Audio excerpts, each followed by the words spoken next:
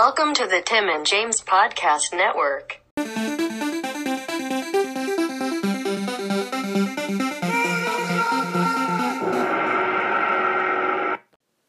What's up, all you mortals out there? We're back again. You know what it means. We had another combat cast, so we have another episode of the MK11 watch. This time, another bit of a disappointment. So Johnny Cage was the revealed character again. I mean, I guess it's revealed, although of course he was in it. We knew that. We saw him in cutscenes. But anyway, they hyped it up, and it was it's Johnny Cage. I guess for people who play him, I guess that's cool. But again, another week, another character that takes up a spot that I still have no character. Still don't. Also, they teased like a big, huge, I think Ed Boon legitimately said huge announcement, which ended up being a 2-day stress period on March 15th through the 17th. I guess that's 3 days. March 15th through the 17th. For Xbox and PS4 players in the US only. Oh, and you have to sign up online, so not everyone is even going to get to be able to participate. That was the huge announcement. Maybe just put that on Twitter, say, hey, by the way, for this period, if you sign up now, you can maybe play it early. That's not really a huge announcement.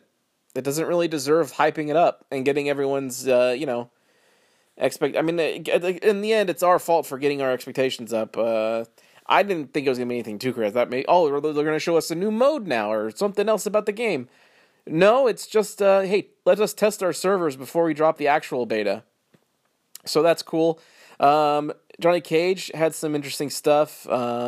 They described him as being a pretty straightforward character and easy to get into. So if you're a beginner out there, I guess Johnny Cage is a good place to start. He's got the fireball like you'd expect, although now in this one it goes straight like it did in MK1 instead of arcing. Although the arcing one is still in there, just in a certain variation.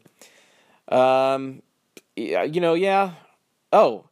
also has his fatal blow. I'm not gonna used to ever calling it that. His fatal blow is pretty cool. He beats you up and then busts out like an award of some kind. It looks like an Oscar. Hits you with it and then stabs you with it. That's pretty neat.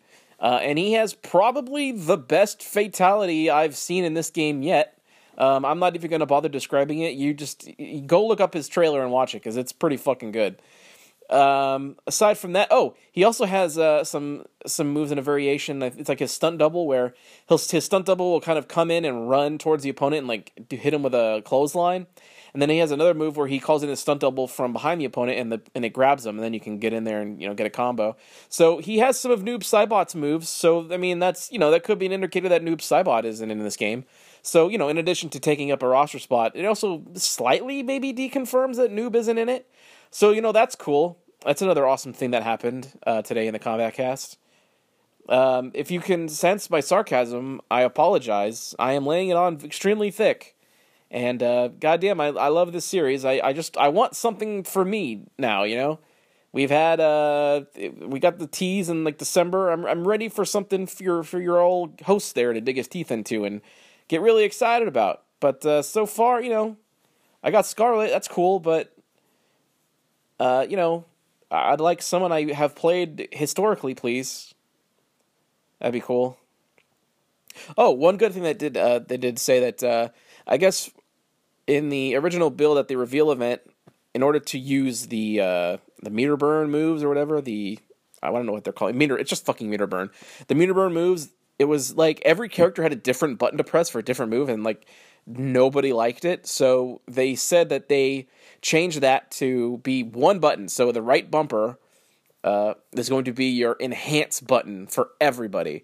So that makes it incredibly more simple to do and to remember.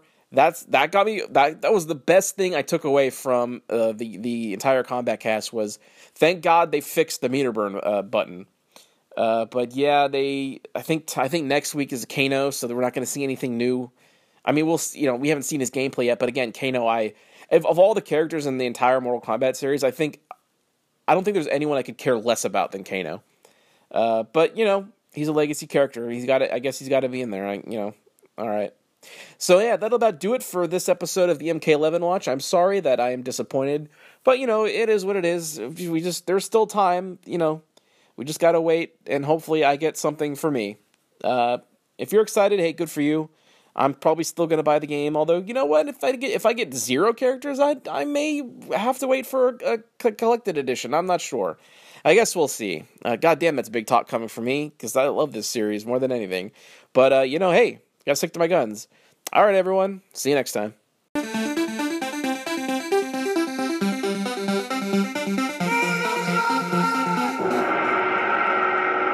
This has been the Tim and James Podcast Network.